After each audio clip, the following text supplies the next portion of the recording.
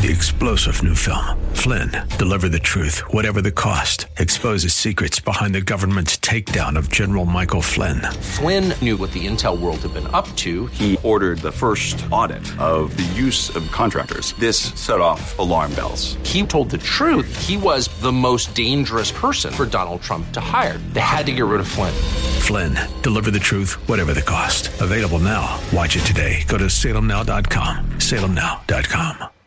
Welcome back. Thursday, July 13th, 2023. I am Seth Leibson. I see Bill to my right. I see David Dahl at my noon. Hi, David. How are you in the production chair? High noon, just like Gary Cooper. Yeah, just like. So, I knew the son of the guy who wrote that. It's a great story. We'll talk about it later. Jonathan Foreman, son of Carl Foreman. Check me if I'm right. I believe Carl Foreman wrote High Noon. I believe I'm right about that. I know he did 310 to Yuma. 602-508-0960. 602-508-0960. What? Looks like it's Carl. Carl, yeah. His son was Jonathan, yeah. Jonathan was my friend. Still is. A few items. The U.S. Secret Service has concluded their investigation of the cocaine that was found in the White House. After 3 different stories from the White House spokesman as to where it was found, the Secret Service has also found no suspect. As Ed Morrissey put it, case surprise. Did anyone really expect this investigation to pin the tail on anyone, let alone the kind of figure that might have situation room access in the administration, which is close to where the cocaine was found? As CNN reported, no fingerprints or DNA turned up on the baggie of cocaine found in a lobby at the White House last week, despite a sophisticated FBI crime lab analysis and surveillance footage of the area. Couldn't identify a suspect, according to summary of the Secret Service investigation. There are no leads on who brought the drugs into the building. And Ed responds, say what? How would that be possible? Plastic does keep fingerprints pretty well, and of course any casual contact would leave traces of DNA. That would indicate that either A, someone walked around with it while wearing gloves and other ways of sealing themselves from physical contact with the bag, or B, someone cleaned it up. Add to that this question. What about surveillance cameras? Presumably, the West Wing should fairly hum with security equipment, especially surveillance systems. How else do they protect the office of the leader of the free world? It seems very, very difficult to believe that someone could sneak this kind of contraband into the office residence of the president and not be able to be identified, at least after the fact. If this bag contained anthrax rather than cocaine, are we to assume that the Secret Service couldn't have determined who brought it into the White House? This seems like a case of investigators not wanting to get to the bottom of a mystery more than having insurmountable obstacles to the solution. It sounds as familiar as the Department of Justice taking 5 years to investigate Hunter Biden's tax evasions, and Christopher Wray's claim that 5 months isn't enough for him to investigate his own office in Richmond for proposing surveillance on traditional Catholics. It smells like a cover-up again. We still don't know who the leaker was from the Supreme Court on the Dobbs decision either, and that was over a year ago. Charlie Kirk posited that if you anonymously polled the Secret Service, there's probably a 99 out of 100 chance they'd all presume or identify the same suspect. Keep in mind where we are here. If this were anthrax or any other bioweapon or chemical weapon powder in the White House, the Secret Service is admitting they would not be able to find the suspect. Think about that admission. In other news worth contemplating, Byron York writes that this day 8 years ago, July 13th, 2015, marked the last day that old-style Republican politics dominated the GOP presidential race. I'm quoting him. The day saw Jeb Bush, the former Florida governor and third Bush to run for the Republican nomination, firmly in the lead in a highly fractured GOP field with 17.8% of the national vote in the Real Clear Politics average of polls. I was 8 points ahead of Wisconsin's then-governor, Scott Walker, and 8.5 points ahead of a candidate who had never run for office before, Donald Trump. A week later, on July 20th, 2015, everything had changed. Trump shot from being 8.5 points back to 3 points ahead of Bush. By the end of August, that lead was more than 20 points. Trump led the race the entire way after that, with the exception of a minute in November 2015 when Ben Carson briefly took a lead of 0.2 of a percentage point. Byron continues, Trump's rapid ascent was attributable to his brash, entertaining style, his unprecedented ability to take control of a news cycle, and his willingness to speak frankly about one particular issue, immigration, that many Republican voters felt strongly about. Byron concludes this way, quote, in any event, this day 8 years ago was the last day when a Reagan-Bush-era Republican was measurably at the top of a Republican presidential contest. Now another race is underway, with a renewed battle between Trump and old-style Republicanism, representatives of what might be called the Reagan-Bush-Romney-era GOP. The after effects of the change that took place in June and July of 2015 are still roiling Republican presidential politics. Get that phrase of his. Get that phrase. Now another race is underway with a renewed battle between Trump and old-style Republicanism, representatives of what might be called the Reagan-Bush-Romney-Ryan era. I have to say, I'm just not on board with this analysis. I know it's respected and finds a lot of support, but I don't think it's quite right. Reagan era, that's one thing, if that term refers to a period of time. But adding Romney and Ryan to the list breaks the period in time, extending things into the 2000s, and speaks to more of an ideology or culture or ethos of republicanism. And it's that I simply dissent from. I don't agree with that analysis. This is much like the concept of not your grandfather's Republican Party, or the Republican Party has changed, or Goldwater, Reagan, fill in the blank, would never recognize today's Republican Party. I just don't agree. I mean, what was the Republican Party of, say, Gerald Ford, or Nelson Rockefeller, or Arlen Specter, or Wendell Willkie, or Dwight Eisenhower? Did that represent some kind of movement? If it did, it represented the movement that spurred and encouraged Goldwater and Reagan. And it was encouraged by the eminent Greece of the conservative movement, William Buckley, who is thought of today as, well, still the model, maker, and eminent Greece of the conservative movement, someone everyone says they miss. It was Eisenhowerism that inspired Buckley to promote Goldwater. Our fathers and grandfathers and great-grandfathers Republican is the party of Abraham Lincoln, Calvin Coolidge, Barry Goldwater, and Ronald Reagan. And among that great furling ribbon is a consistency that, mutatis mutandis, hewed to the same philosophical precepts and views that in their time were denounced as extreme by both Democrats and that other side of the Republican Party, denounced as extreme and unelectable. Anyone remember who Barry Goldwater was scolding when he said extremism in the defense of liberty is no vice? Not Democrats, not the Soviets, fellow Republicans who trashed him for being extreme. Anyone remember who gave the most famous television address of that year, 1964, and perhaps the most famous political television address of all time, with the possible exceptions of Richard Nixon's checkers and resignation speeches? Ronald Reagan, in his time for choosing speech on behalf of Barry Goldwater. Is it that today's party is more concerned about certain issues? If so, what are they?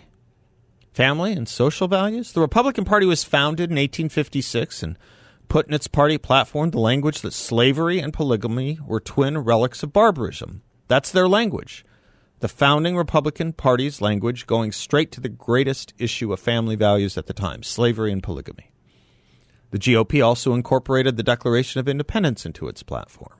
And ever since, it has been ardent in securing civil rights for racial minorities up and over and against the Democratic Party. Have we become softer or harder on communism than Reagan? Well, the country hosting and foisting communism on the free world has changed, but the fight has not. Crime, drugs, those were Reagan issues. Natural rights, eternal truths, and reliable standards of right and wrong. Here's Goldwater at his speech in 1964, quote, "My fellow Americans, the tide has been running against freedom. Our people have followed false prophets. We must and we shall return to the proven ways, not because they are old, but because they are true. We must and we shall set the tide running again in the cause of freedom. And this party, with its every action, every word, every breath, and every heartbeat, has but a single resolve, and that is freedom. Freedom made orderly for this nation by our constitutional government. Freedom under a government limited by laws of nature and of nature's God. Freedom balanced so that liberty lacking order will not become the slavery of the prison cell. Balanced so that liberty lacking order will not become the license of the mob and of the jungle. Close quote. Illegal immigration? It wasn't the issue then that it is now, but Reagan in his inaugural could not have been more clear. Quote, our sovereignty is not for sale, close quote, he said. The economy, taxes? Trump's first major successful legislation was right from the Kemp-Roth-Reagan set of tax reforms. It has done the same with religious freedom, and it has done the same with trying to adjust economic policy to enhance the working class's abilities to achieve and take part in the American dream, and it has done the same with abortion, about which Ronald Reagan wrote a book when he was in office as president. Ours is the same party that has stood for the American dream. It did not and does not, like today's Democratic Party, offer separate national anthems, support those who take a knee for the original national anthem, refuse to pledge allegiance or hoist an American flag. It does not, like today's Democratic Party, even in Arizona, host 4th of July parties that are titled F the 4th. No, if we're looking for parties that have gone through expired and convoluted reinventions of themselves, it's not our party or movement, it's the left and the Democratic Party. Today's Democratic Party has a governor in Arizona that is called Republicans white nationalists and neo-Nazis. It is a party that turns a blind eye and a deaf ear toward rioting and even hosts and boasts of a vice president who encouraged such rioting and helped fund the bailing out of violent rioters. It's a party that nominates and defends justices to the Supreme Court who cannot answer the question, what is a woman? It's a party that supports efforts to encourage children to physically change their biological sex and that supports concealing those efforts from their parents. Today's Democratic Party is a party that believes 1776 was not our founding date and that slavery is our national ethos of origin, not freedom and equality. It's a party that believes people should be judged for the most sublime positions, privileges, and immunities based on human beings' most crude characteristics, like their race, rather than their most refined and human characteristics, like their humanhood, their ability, and their morality. It's a party that supports the legalization of dangerous drugs and the encouragement to try to use them safely rather than to try to get help for addicts or support prevention, so as to try to stop them from the enslavement of their souls and the destruction of their minds. It is a party that thinks it just fine to teach 5-year-olds to think and act out sexually with age-inappropriate lessons and behaviors. It's a party that believes it's okay for men to compete in women's sports and at every age for men to enter and use women's bathrooms and showers and locker rooms. Today's Democratic Party is a party that wants to shovel hundreds of billions of dollars to the leading state sponsor of terrorism in the world. It's a party that thinks we should have another official carbon copy of Iran or Syria in Gaza and the West Bank while stripping the rights and power of the United States' greatest ally in the Middle East, an ally that is as close to the United States in political and civil rights and freedom and foreign policy outlook as possibly can exist. It's a party that wants to boycott travel and finances to that country. It's a party that hosts and welcomes and is represented by self-declared socialists. Today's Democratic Party is quite different from anything I can think of John Kennedy or Lyndon Johnson or George McGovern or even FDR or Harry Truman waking up to and recognizing. Today's Republican Party is the same party that believes, as John Bingham, the author of the 14th Amendment, believed, that we are one country with one constitution consisting of one people. So no more farewells, please, to that which we didn't say goodbye to in the first place, but are instead welcoming back after too long a sojourn and slumber. I'm Seth Leibson, 602-508-0960. Be right back.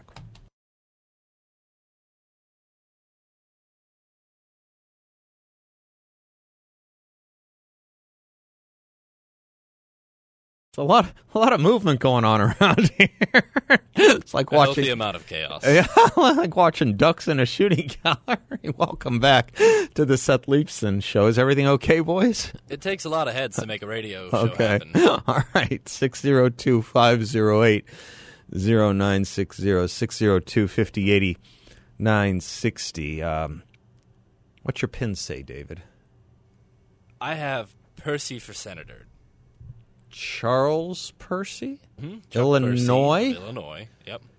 whatever. He was supposed to be some kind of thing in the 70s. Supposed to be like the next president in waiting. But Yeah. I don't know a lot about him, to be honest with you. I don't Yeah, know a he- lot he of his just personal ne- political Yeah. viewpoints, if he's more to the left or more to the right. as Well, he was a Republican. little bit odd. Weirdly, I quoted him earlier, my professor, Harry Jaffa, the professor who wrote that extremism line for Goldwater, he actually dedicated one of his books to Charles Percy, believe it or not. Really? I think it was The Conditions of Freedom.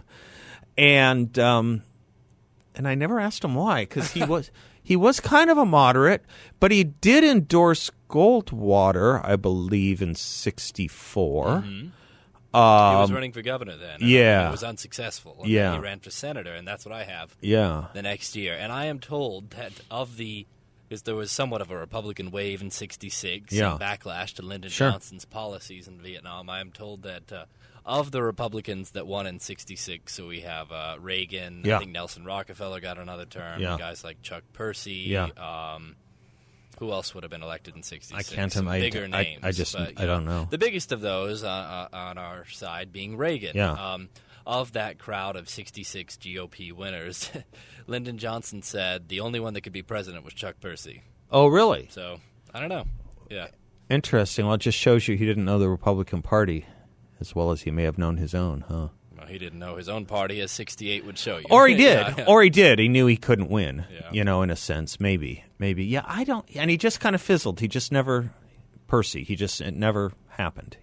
He never really ran for president, did he? I don't think he did. No, I think he just kind of talked about it a bunch. Yeah. He was the head of a camera company, wasn't he? I believe it's Bell Bell and Howell, sure. Bell Helicopters, Yeah. No, Yeah. Bell and Howell. Oh. Bell and Howell. Oh. Yeah, not Bell Helicopters. Oh. I don't think so. We didn't have drones taking pictures in those days, young David. No, but, they had It wasn't them a in Korea. helicopter combined to a camera. Come on, we've talked about MASH enough on this show. Okay, fair enough. There used to be an old joke. I don't know if people still use it. Like, what's the short? They used it usually against conservatives or Republicans.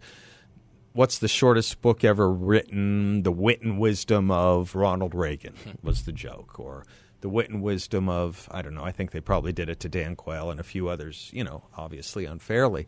But that was the jape.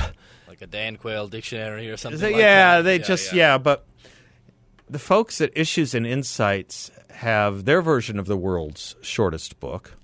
It's, as they would say, should be titled The Promises I Kept by President Joe Biden. So I think we need to inject that, world's shortest book, The Promises I Kept by President Joe Biden. And they write, during his 2020 presidential campaign, Joe Biden tweeted that, quote, "We need to restore honor and decency to the White House," close quote. On his first day in office, he promised to bring transparency and truth back to government, quote, close quote. For anyone keeping score, both of these promises bit the dust after cocaine was discovered in the White House and the Secret Service started stonewalling the public about the details. This comes days after Biden let transgenders parade around topless on the White House lawn while he desecrated the American flag, and years into running what is widely described as the most opaque administration in history. Decency and transparency, what a laugh. But those are only two of the growing list of campaign promises, big and small, on which Biden has failed to deliver. Let me run down some more of them for you when we come right back. I'm Seth Leibson, 602-508-0960. We'll be right back.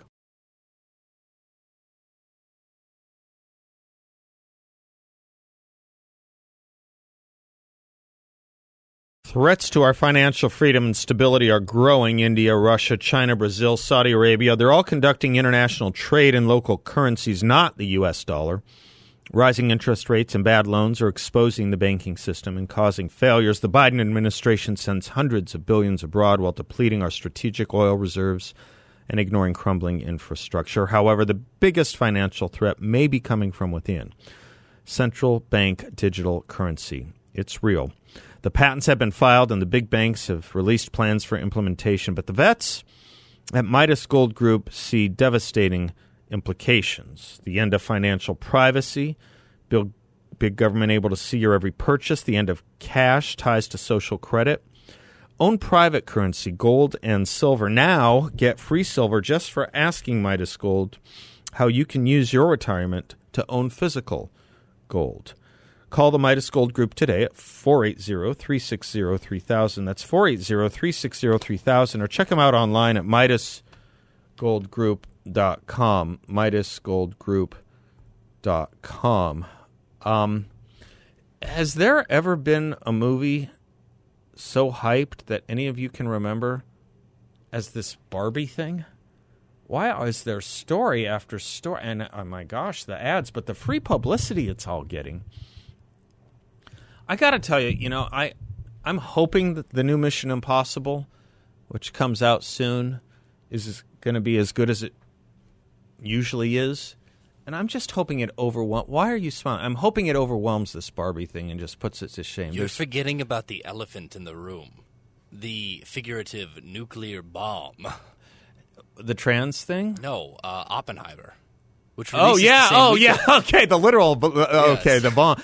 That looks good too. Okay, do you know that Arizona has only one of 30 theaters in the world Why? that can screen that in the correct aspect ratio? No. Because Chris Nolan filmed that in a very, very specific aspect ratio for IMAX. No kidding. And it's only certain IMAX theaters either. No kidding. Yeah. And so By the he way, says what's you that? have What's to that go phrase see you're it. using? I don't know that phrase. Factor ratio. What is it? Aspect ratio. What is that? It's like when you take a picture, Yeah. or in this case, screen a movie. It's how wide or how deep or the screen is. Okay. The picture is. So many older films were like 4:3. Uh-huh. Or especially old TV sets were 4:3 aspect Yeah. ratio. Now it's a bit bigger Yeah. and wider, and That's how, why like, we see older the black- movies are yeah, kinda right, square, right, and they have right. the black on the sides. Yeah. Yes, exactly. Oh, and we And only have one theater that There's can do only it? one theater in Good on them, I in Arizona, suppose. and that's only one of 30 in the world. They You're can film it kidding. in the correct aspect ratio. Was this not something they could have figured out before? Well, he did that on purpose. He did? because he wanted people to see it in IMAX. Okay. Well, let's hope that's a good movie, too, in Barry's Barbie. I'm very hoping it. I'm thinking it will. All right, Yeah, but Mission Impossible ought to be. I'm hoping it's seen as a conservative film. I'm hoping it is, and I hope it just I don't want to see any more of this pink. I don't want to see any more of this whiny. I don't want to see any more of this. It just looks like the cheapening and dumbing down and infantilization and whininess of adults. I hate adults playing kids. By the way, I've never liked it. Which, by the way, was not true of Peanuts. Charles Schultz. Those were literally children's voices. So did they keep changing them every so often? They might have, but I know. Yes, in fact, they did, because one of the books Lee Habib was promoting was by one of the people who played Lucy. So I thought maybe she was the first or the second Lucy or something. Yeah, they were never adults mocked as children. They were children's voices to be children. I've never liked adults playing children like this. It never. I can't think of a single example where it's any good. It just seems wrong. It just seems wrong. I didn't get to the Biden promises, but I will when I come back. This was a shorter segment. We'll do it when we come back. But yeah, I mean, just we're in a weird place in society when you think about it, where we're making children grow up too fast by exposing them to far too adult and mature themes than they're ready for. At the same time, in the other direction, we're infantilizing adults. And we're meeting in the middle at a bloody crossroads here for society and culture that's just going to have, I think, terrible implications. I think you're already beginning to see them. We have a lot of problems. We have a lot of problems.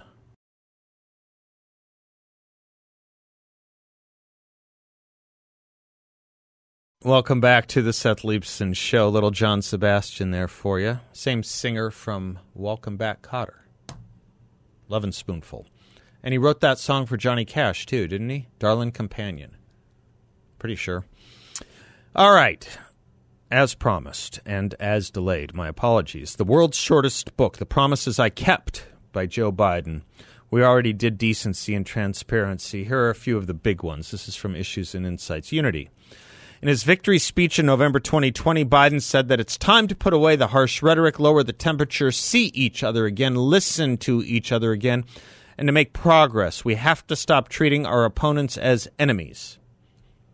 Biden would go on to compare his political opponents to fascists and laws he disagreed with as Jim Crow 2.0. His language and actions have managed to deepen divisions across the nation. 74% of Americans now say the U.S. is divided, up from 61% in 2021. We didn't even add comparing Republicans to the party of Bull Connor, George Wallace, and Jefferson Davis. How about Build Back Better? Biden promised to rescue the economy, boost wages, restore the middle class. But wages have been on the decline thanks to Bidenflation. The economy is teetering on the edge of another recession. As we pointed out in this space, job growth has been wildly exaggerated, and the middle class is more financially stressed than it was before COVID. Rather than getting a $5,000 income boost as promised, households are more than $7,000 worse off, thanks to Biden. Opioid crisis. Biden said during his campaign that he had a plan to end the opioid crisis. Step one, quote, is to defeat Donald Trump and then protect and build on Obamacare, he said. How's that worked out? There have been more opioid overdose deaths in the past 2 years than ever in history. This year will probably continue the trend. During the first 5 months of 2023, for example, San Francisco alone saw a 40% increase in the number of fentanyl deaths over the same time last year. Border security. Biden swore he would, quote, direct federal resources to smart border enforcement efforts like investments in improving screening infrastructure at our ports of entry that will actually keep America safer, close quote. He also claimed that dealing with root causes would reduce the number of illegal border crossers.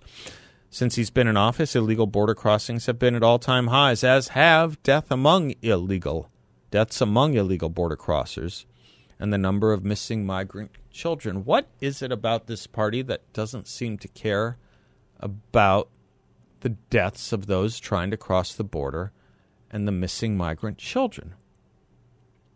Boy, you would think we were reinstating concentration camps when Donald Trump was president.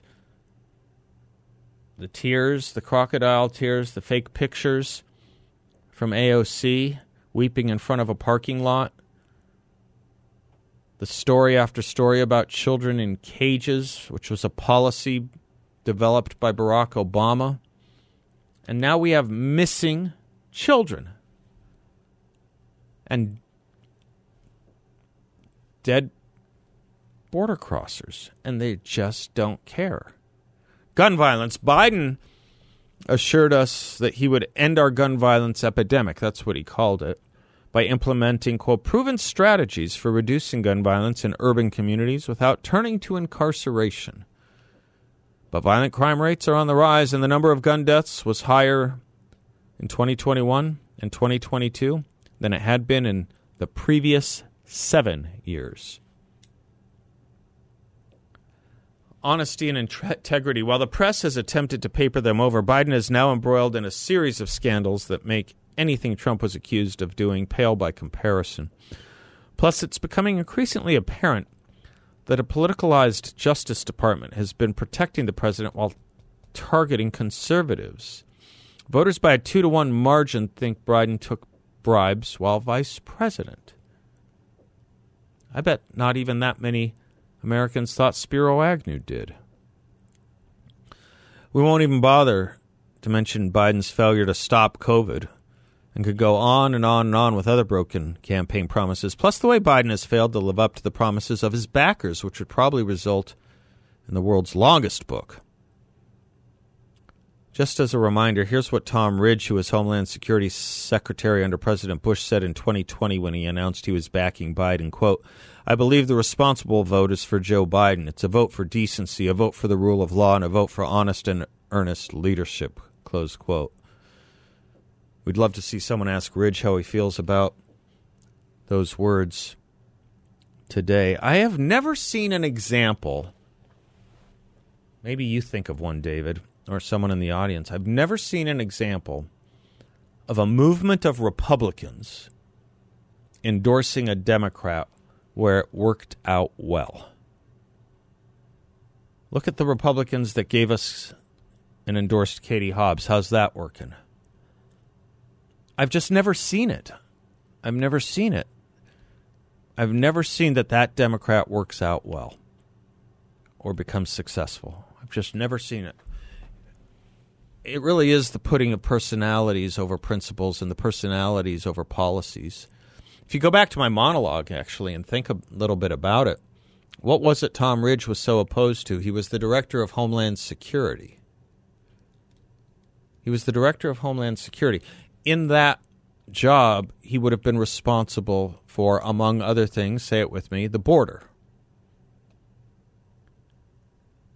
And he took the credibility of being a Republican to endorse Joe Biden away from a president who had finally gotten control of an out-of-control border.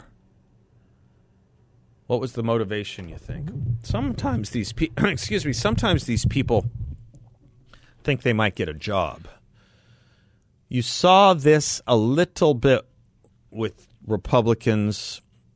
That's really maybe the wrong word. There was a conservative movement in 1976 that backed Jimmy Carter, thinking that was the better option. How'd that work out? It's a great example of not working out.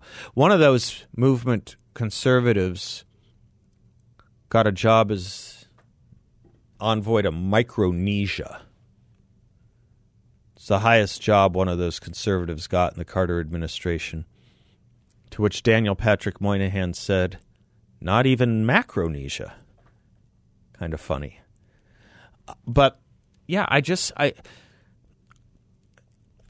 don't have much influence with famous or well-known or well-respected elected Republicans who make these kinds of endorsements. But with an audience that's attuned to some of the stuff that goes on around here, maybe just take it as a cautionary note for a much deeper question when a Republican endorses a Democrat. To just step back and ask, now, what is it about him you're endorsing? What is it about him? I remember I had an interview. Who was the Republican? He died recently. Gosh, Grant Wood, when he endorsed the Democrat against Doug Ducey. I had him on the show. He was doing TV ads as a Republican for the Democratic candidate for governor. You know what it boiled down to? They were college roommates. So if, some great principle, some great care for the state, some great care for the party, some great care for society, I'm going to use my credibility as a Republican to endorse the other guy because we were college roommates.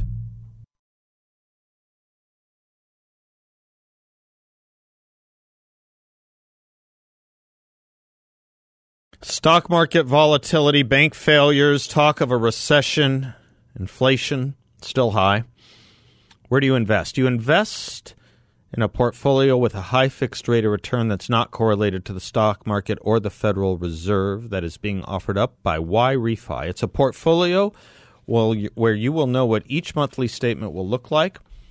You can turn your monthly income on or off. You can compound it, whatever you choose, with no loss of principal if you need your money back at any time. There are no fees in this secure collateralized portfolio. It delivers a high fixed interest rate. YRefy is based here locally. I encourage you to stop by their offices. They're on Scottsdale Road in the 101 I have. I can tell you that you will not get a sales pitch and no one's going to ask you to sign a thing. But when you meet with the team at YRefy, you'll see why I like and trust them so much, and you can too. A due diligence approved firm, YRefy is offering up to a 10.25% rate of return. That's right, a 10.25% fixed rate of return. Check them out at investyrefy.com. That's invest, the letter Y, then refy.com, or give them a call at 888-YRefy34, 888-YRefy34. In our conversation with Tevi Troy, presidential historian Tevi Troy yesterday, I was asking him if he was making anything of some leaks out of the balloon, if you will. The leaks out of the balloon being a few liberal or Democratic Party-aligned columnists here and there writing some negative things here and there about Joe Biden. Maureen Dowd had a scalding op-ed against Joe Biden on Sunday, and then you had the Politico piece on Joe Biden's temper and anger. A few other commentaries about Hunter Biden.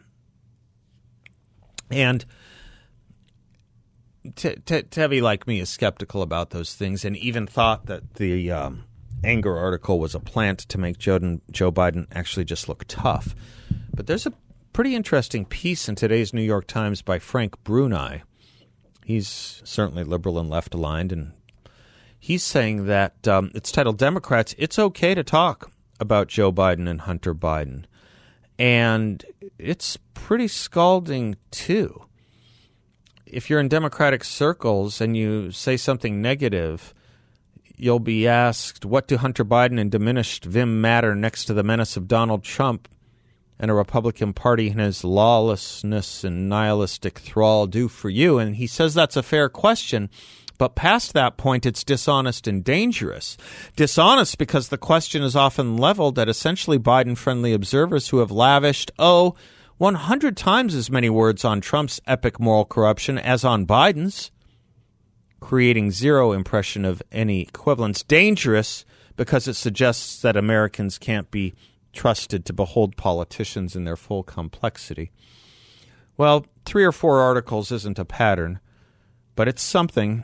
It's something new. We'll keep our eyes on it. We'll be right back.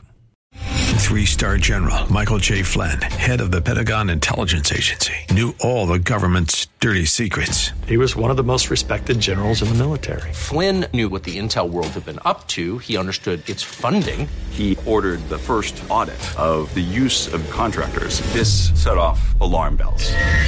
The explosive new documentary, Flynn, Deliver the Truth, Whatever the Cost, uncovers the facts behind this scandal. Flynn told the truth. He was the most dangerous person for Donald Trump to hire. I find out the worst enemy that I'm going to face in my life is right here in America. They took my assessment and they wanted me to change it. And I was like, I'm not changing it. They had to get rid of Flynn. With in-depth interviews, archival footage, and never-before-seen personal records of the man behind the headlines. I just felt like I was drowning. Flynn, Deliver the Truth, Whatever the Cost. Available now. Watch it today. Go to salemnow.com. salemnow.com.